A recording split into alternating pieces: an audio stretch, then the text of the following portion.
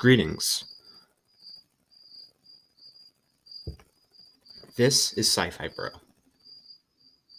Sorry for that big pause in the beginning. We are going to be talking about Michael Anderle, who is an author you should check out if you like sci-fi books. He has written hundreds of books and has made multiple space operas in the same book universe. The summary of the book is The Curthian Gambit, which is what we're talking about. There is a girl, Bethany Ann, who ends up being genetically modified by the Curthians.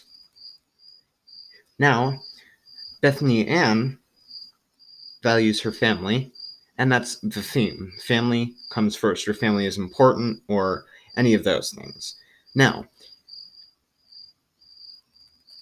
most of the books occur hundreds of years in the future, but the first series occurs in the 21st century.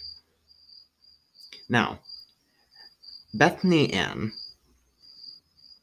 is a very, very deadly woman, so you don't want to cross her, not at all.